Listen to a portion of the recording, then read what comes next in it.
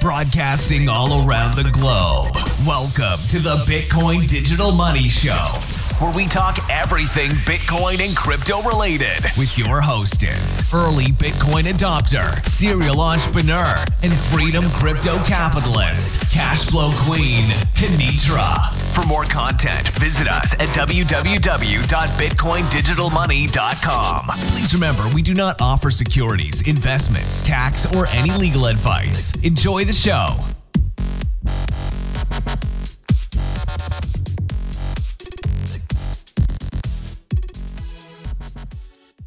Hey everybody, Kenitra Alam here, and what you're about to be exposed to is an interview, a meeting that I had with one of the lead developers for the Karatbar blockchain.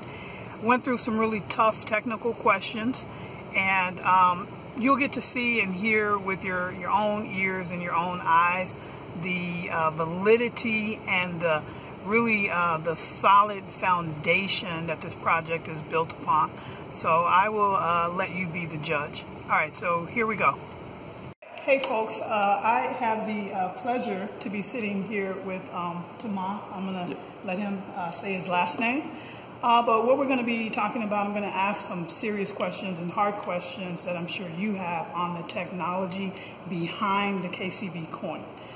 So Thomas, would you please just introduce yourself to the audience? Hello, I'm Ovidiu Toma. I'm the Chief Technical Officer of Karatbar International, and I'm here to explain you some more technical questions you might have about our project.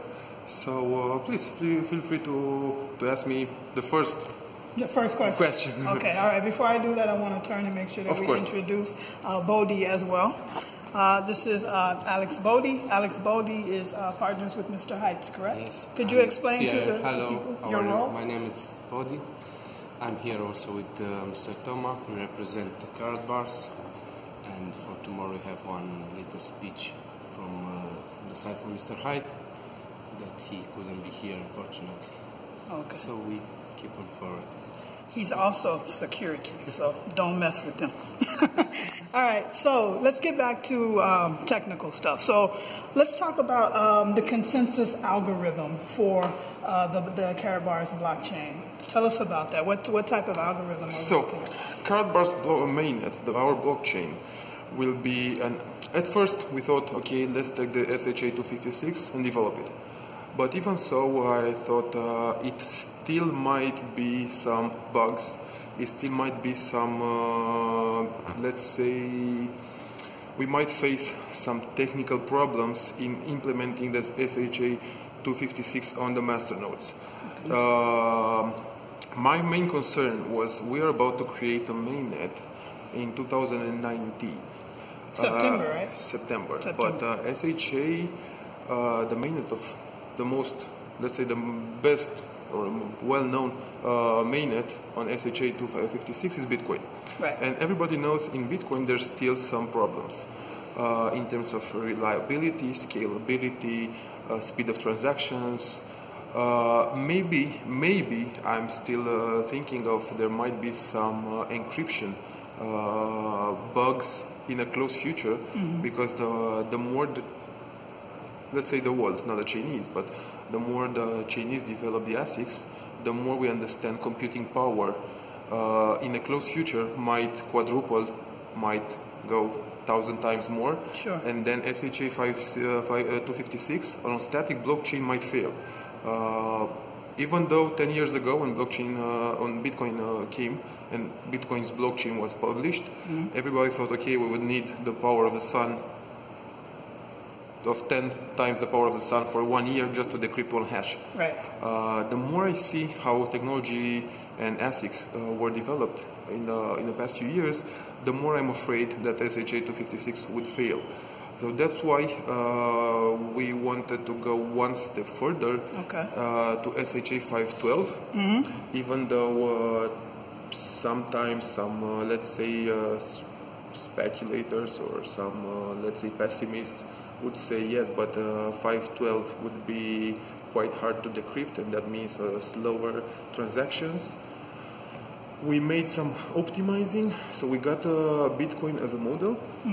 We tried to understand, we struggled to understand what was the hard facts, what was the weak facts, where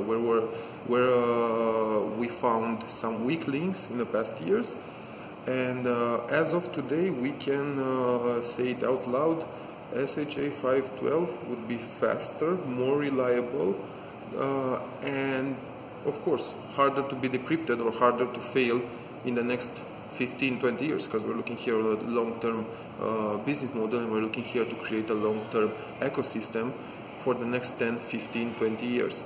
So that's what, because probably Satoshi Nakamoto at the very beginnings never thought it will go such a high scale. Correct. Maybe at first it started like we started, I have to admit, 5-6 years ago, and we started researching in this field. We thought, let's play something, let's try to see how it works, develop some more, but we never thought the magnitude it will take in the next few years. Sure.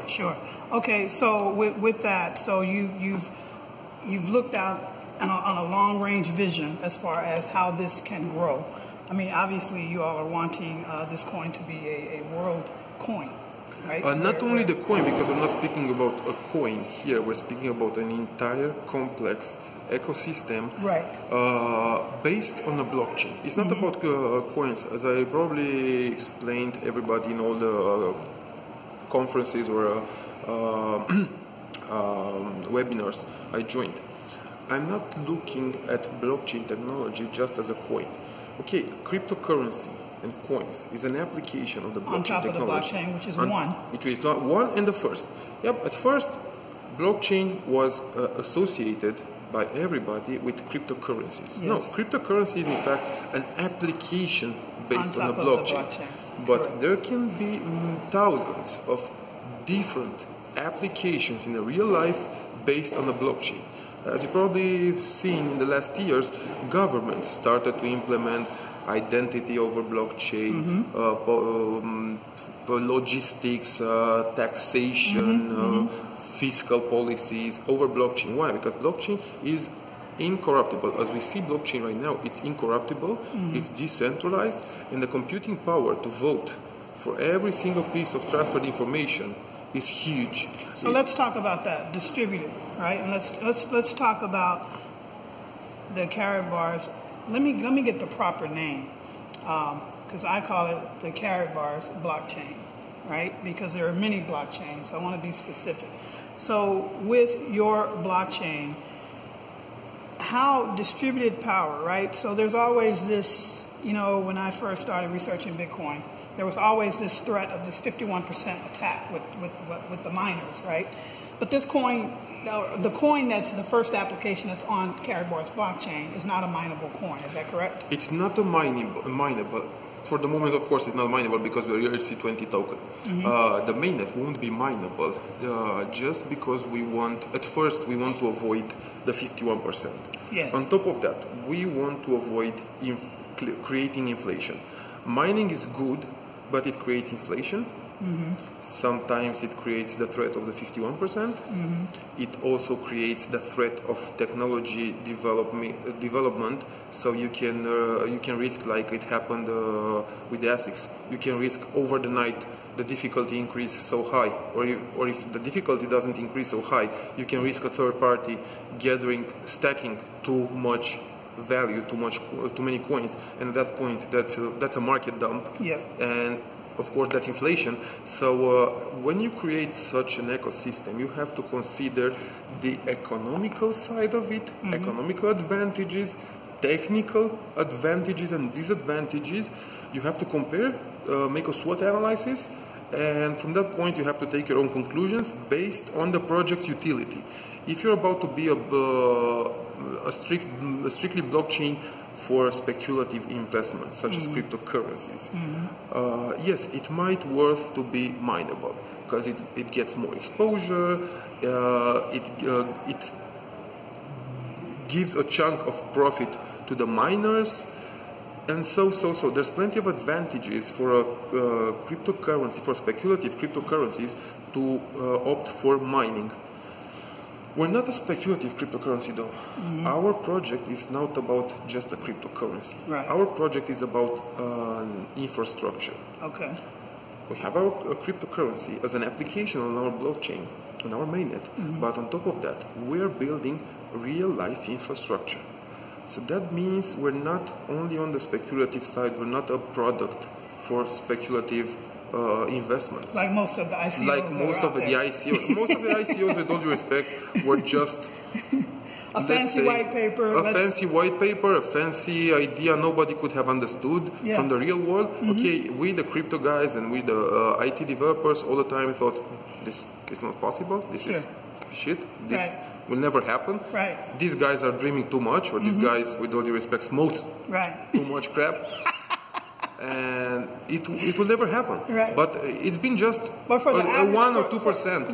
But for the average, speculative investor behind their laptop, they're reading these white papers because now they have the opportunity to participate in all of these various different projects. It's like an open market, a kid in a candy store. They're just throwing, dumb money at these different Exactly projects. like a kid in a candy store. But if the kid is clever enough to read the label and understand if there's any chemicals in it or not, who's the factory, is the factory trustworthy or not, if the expiration date is close or not, then you can choose your own candies. Sure. The same with cryptocurrencies, projects, blockchain projects, ICOs, even though I was never a fan of ICOs spread all over the internet. Okay, let's invest something, we don't know in what, we don't know who's the project, there's nothing transparent, there's everything obscure, there's not even one company. Okay, everybody at that time, all the projects were based on this legislation lack. Everybody thought, okay, there's no rules and regulations for how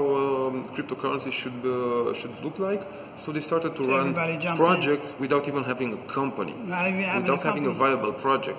And I never agreed with that. This is why in Karatbars I found a completely different approach. When I came in Karatbars back in August last year, I found that's when I joined Karatbars.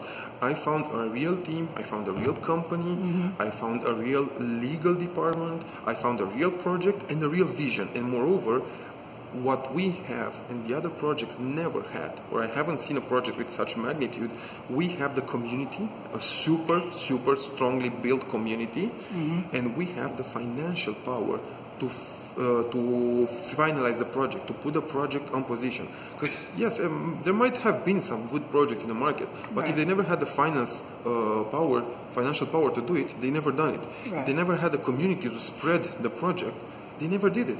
And with all due respect for the guys in Ripple, Ripple came as a super good project. At first, when I saw Ripple's GitHub, I said, okay, these guys might have some real chances to go in the market. Okay, as a speculative cryptocurrency, they went high in the rankings. But even so, Ripple's payment system was never mass adopted because they never had a community to widely spread this project. That's one of the reasons why I'm so excited about this project.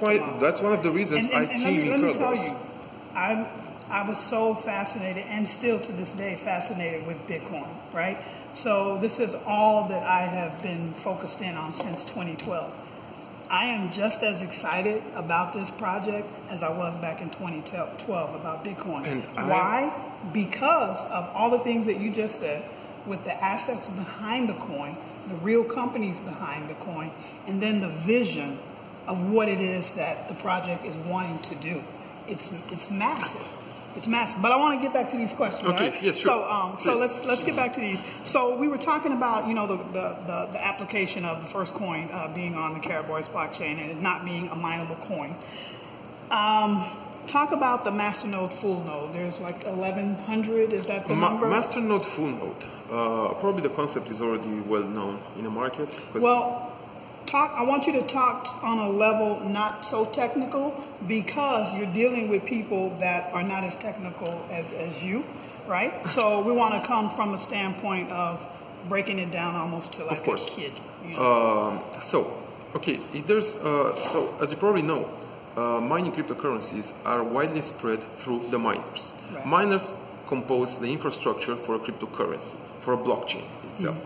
But if it's not mineable, how the information is being carried, how the ledger is being carried, correct, how the blockchain is perpetuated. It can't be on a central server, because that would be centralized. So this is what we're developing right now, decentralization. Right. Okay, back in the past, all the corporations had database is stored on a server. But if somebody had access in that server just to corrupt the database would have been corrupted. That's how it happened a long time ago in a million cases of bank frauds or things like this. Just one person pressed 1 0 more in an account, and then 10 times more money came in that account. Yeah. This is why mainnet blockchains should be somehow distributed. If it's not mineable, it can be distributed in some more ways. I'm going to talk to you about the nodes, master nodes and full nodes. Okay. So still we need an infrastructure to vote. Still we need infrastructure to carry the ledger. Master nodes is decentralized, distributed points. Let's consider them servers, even though it's not about servers, it's about decentralizing the blockchain, carrying the ledger and voting for every single movement. Master nodes is... And when you say voting for every single movement, you're meaning when there's a value transfer, the consensus of the nodes gives it a thumbs up or thumbs up down. And thumbs down if it's corrupted information. And still you need 51% to corrupt it. But master nodes is distributed among users. In order to make sure the users won't corrupt and won't have the power to corrupt the network, they have to have deposited a certain amount of coins in the node. That's not a price you have to pay. You just have to have it deposited. This way, everybody makes sure there's not... it's so hard to have a 51% on the master nodes. It's more or less unfeasible. On top of that, master nodes, for our community is not an IT skilled. It's not IT veteran. So master nodes, in terms of technical side, it's servers programmed to accept, perpetuate, and vote for our ledger, for our chain. Due to the nature of our community, we cannot give our community a chance of setting up by themselves the master nodes. That will be impossible. To give a command line to our users, okay, then you have to install this, go on GitHub, take the source, run it, create the node, deposit the coins. It would be too complicated due to the nature of a Linux console, indeed. So we consider creating the interface of registering for master nodes. As soon as the mainnet will be up and running, we will register for each user his own master node with the given random credentials. Each user will hold his own random credentials, assigned, given. So this way we will make sure every single user has up and running a master node, decentralized, without centralized access, without having the proper technical skills to set it up. Okay, very good. So on top of that, there's gonna be 1,000 public master nodes, 100 public full nodes.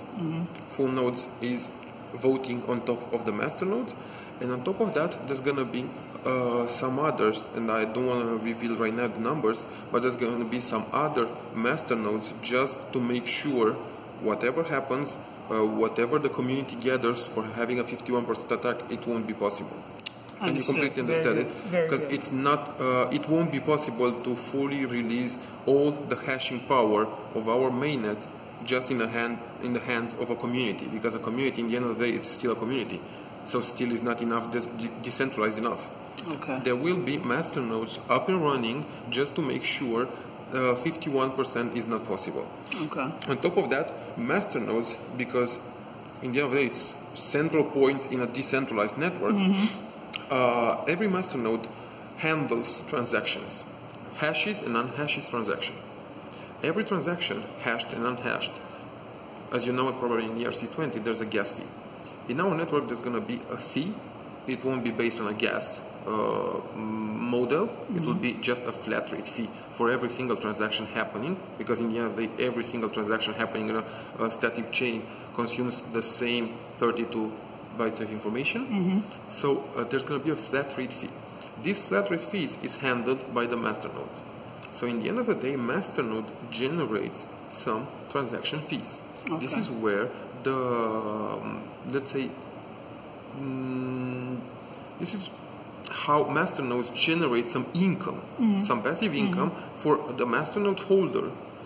But you have to remember, creating a master node means you don't spend nothing, you just deposit your cryptocurrency in order to have the right to vote. Sure. And on top of that, you are generating like stacking, and you're generating some flat rate fees. Okay, very good. All right, I'm gonna move on because I got to get through these, and I know you have another appointment behind me, so I want to make sure we get all this in. But you brought up a question that I didn't write down, but you just brought it up through conversation. So the fees, all right, the fees and then the timing of the transactions being confirmed. That's been a huge deal with Bitcoin. I mean, I remember last year fees went skyrocketed, right? And then sometimes your confirmations would go through in 10 minutes and then sometimes it would be 10 hours. So can you talk to the people about the Karatbars blockchain and the infrastructure that's going to be set up to actually compete with that? Of course. Problem is starting from, let's say, Bitcoin. Bitcoin's mining algorithm is dynamic in terms of difficulty. The higher the difficulty is, the harder the block gets confirmed. Of course, whenever a cryptocurrency such as Bitcoin skyrockets in value, there's higher hashing power and higher difficulty. That means every block is harder to be confirmed in a matter of seconds, minutes. Of course, if you have a flat rate expressed in Satoshi, such as Bitcoin, expressed in Bitcoin, of course, the higher the Bitcoin value is, the higher the transaction fee happens. Right. This is why I really appreciate the first. Let's put it this way. Bitcoin had this problem. Then Ether came with the next optimization or the next vision. Right. Let's consider having gas. Let's consider gas price is higher. The harder the network goes, the higher the transactions happening in a chain is. And then we consider a flat rate gas, but gas price is fluctuating. The higher the coin is, the stable the transaction fees is. Right. We're taking the same model. So the use case of Bitcoin when it first came out, that has really changed. Yep, it's really changed because at first when Bitcoin came, nobody thought it will skyrocket in value. Nobody thought the transaction fees would be a pain. Yeah. And indeed, when Bitcoin was 19,500, Bitcoin transactions was sort of a pain. Yes. Indeed, it was comparable to banks. Cryptocurrencies, as an application of a blockchain, try to come with an alternative for regular banking system, because the regular banking system somehow not failed, but still disappointed the users due to the nature of taxes, higher taxes, higher fees, working 5 to 8, 8 to 5, not working in around the clock, 24 hours, not working globally, not working on Saturdays and Sundays. There's plenty of reasons why blockchain came with a lot of advantages. So going back to the transaction fees, yes, we have our own model of transaction gas, which is not a gas, it's a TX fee, a transaction fee. I will reveal it in the next month, I would say, and I'll reveal the entire model. But what I can promise everybody, our transaction fees, the TX fees, will be dynamically calculated, so we won't find ourselves in the position of Bitcoin if our cryptocurrency skyrockets in value. Our transaction fees will remain stable, and I will present the algorithm because still is not a gas-based algorithm. But I will present it in the next month, and I'm really aware right now. I'm trying to explain something without revealing the secret. It. Right. So you all stay tuned. It's hard to express it, but for sure it will be dynamically calculated and not gas-based as Ether used. Our users. Well, we'll come back and revisit that. Of course. But the last thing, because he's getting ready here, the last thing I want to talk about, are you on the exchange side, the Karatbit exchange? Are you developing on that side? I'm not developing. The developer was a third party company. Let me ask this question. You may or may not. But I manage the Karatbit. Okay. So you know how all of these exchanges have had huge hacks. The biggest hack being Mt. Gox, right? And then we have, several hacks per year. where the security infrastructure is not in place. A lot of people now, their job is to figure out how to hack wallets, how to hack exchanges, how to steal people's crypto. So what measures are in place for the exchange to protect people? So nowadays, indeed, all hackers, scammers, all electronic bad guys went towards the cryptocurrency field. Whoa, At first, we're still here, people. At first, bad guys were stealing credit cards, bank accounts. It's not anymore. Okay. Credit cards and banking evolved that much in security. The bad guys now cannot do nothing, more or less. Right. So all the bad guys, all the hackers and scammers oriented now to cryptocurrency side. Hacking exchanges, hacking wallets, scamming, phishing users, and so on. And that makes a lot of people hear that and they're afraid to get involved in the ecosystem. Indeed, that's so a big what's threat. in place with you all and your exchange to protect people? With our exchange. So at first, if you want to create such a big ecosystem and such a big exchange, you have to pay attention in the exposure. Of course, nothing is hacker-proof. Sure. In this life, nothing is hacker-proof, as well nothing is bulletproof. Sure. The army taught us 20 years ago nothing is bulletproof. The IT guys can teach you now nothing is hacker-proof. Even so, our structure is being built in such a manner that we're not exposed with more than 3 or 4% of the assets held in exchange. That means we're using a regular user wallets infrastructure, hot wallets infrastructure, and cold wallets. Okay. Most of the holdings of our exchange is kept in the cold wallets. So there's no way somebody can hack into something which is a cold wallet. Sure. More than that, user wallets and hot wallets is based on a key management system we developed by ourselves. We developed in the last 2 or 3 years.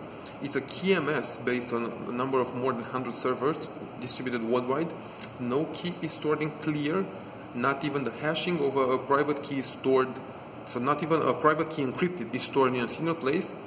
And there's a super complex algorithm. You break the keys up and split There's them a out. super complex algorithm of breaking the keys, having a key management server distributing the hashing of a private key in an infrastructure of over 100 servers. So even though in the worst case scenario something would happen to our key management system, hackers can never steal more than 3% of the holdings of an exchange. 3% of the holdings, it's indeed bulletproof, because some exchanges were stolen over 50% of their holdings, and they could manage to go further. We only expose 3% of our holdings through the key management system, through the hot wallets. The others is just pure cold wallets. And even for the cold wallets, we have some super security measures. We have some super clear, strict key importing rules, double, triple, quadruple confirmed by human individuals, completely offline. I cannot reveal too much of that, because that means I would reveal a lot of our defense system. Right. But I can assure our users, even in the worst case scenario, something would happen, we can lose at most 3% of the holdings. That's so that's nothing. good. That means we won't risk the financial assets of our customers, because 3% in the end of the day might be gathering all the transaction fees in the past year. Sure. So it might be even more than 3%. Right. So in the end of the day, we consider, okay, if something happens, we lose 3%, but that 3% might be the profit margin of our company for the last year. So we're not exposing the user's assets. Very good way to mitigate risk. Yep. You have to. You all have can to. teach a lot of the other exchanges out there. You cannot keep. No, there's because plenty of exchanges doing the some of these same. exchanges have had their exchanges hacked to the point where they've had to go out of business. Yep, indeed. So I'm wondering, like, who are the developers behind those exchanges? If you want to create a cheap project, cheap you get. If you're not looking to invest, if you're not looking to keep the best developers by your side, if you're not looking to have the best management to coordinate the developers, to better understand the project, because even so, developers, IT developers, does not mean cryptocurrency blockchain developers. It's two different sides. And I've been working with some super skilled banking developers. I even hired a super big team from a bank in Germany. They all migrated from that bank. They resigned from that bank to join my team. They were the best in that bank for years, but in cryptocurrency and in blockchain, they couldn't face it. They couldn't understand how it works, or they were still applying some old techniques, old banking techniques meant to protect databases, to distribute databases, but that's the wrong approach. Blockchain has completely different approach. If you know how to do it, if you know how to approach a project such as, if you're building a project such as from scratch, as we did, we built a project from scratch, just to make sure there's no third-party company who sold you a platform on it's all about how you start the platform from the very beginning. If you have a cheap approach, just let's buy a third-party license. And your intention is purely capital only. You know, we see a lot of if your intention is purely capital, and ICOs purely capital only, so there's no security put in place, there's nothing put in place. Or even though they consider they have their own security, they still buy a third-party platform. Right. And that's the wrong approach from the very beginning. Okay. Either you develop it on your own, you assume the infrastructure, you assume the team, you assume the costs, because such a platform costs millions in years of developing, but in the end of the day, you have your own project developed by you. There's no third party who developed it for you. There's no backdoors left by a third party, and there's no risk for example, if you buy a license-based platform, cryptocurrency trading platform, there is the risk that company, the developing company, sold it to various companies, to various projects. One of the projects didn't implement the right security measures, and his platform was hacked. In the moment that platform is hacked, the hackers can clearly understand the structure, the key management structure, the key management servers, and defense servers. So as long as you hacked a similar platform with lower insecurity, then it's clear way for the hackers, and it's a matter of days and... Well, folks, we were abruptly cut off because of my cell phone malfunction, but stay tuned as we will revisit with Tomas very, very soon in the near future. If you'd like more information, please visit CryptoGoldPlan.com. Again, visit CryptoGoldPlan.com. Thank you for tuning in to the Bitcoin Digital Money Show. Remember to like, subscribe, and share the show with others. For more behind the scenes and in-depth content, please visit us at www.bitcoindigitalmoney.com. And remember, if cash flow is king, then bitcoinisqueen.com.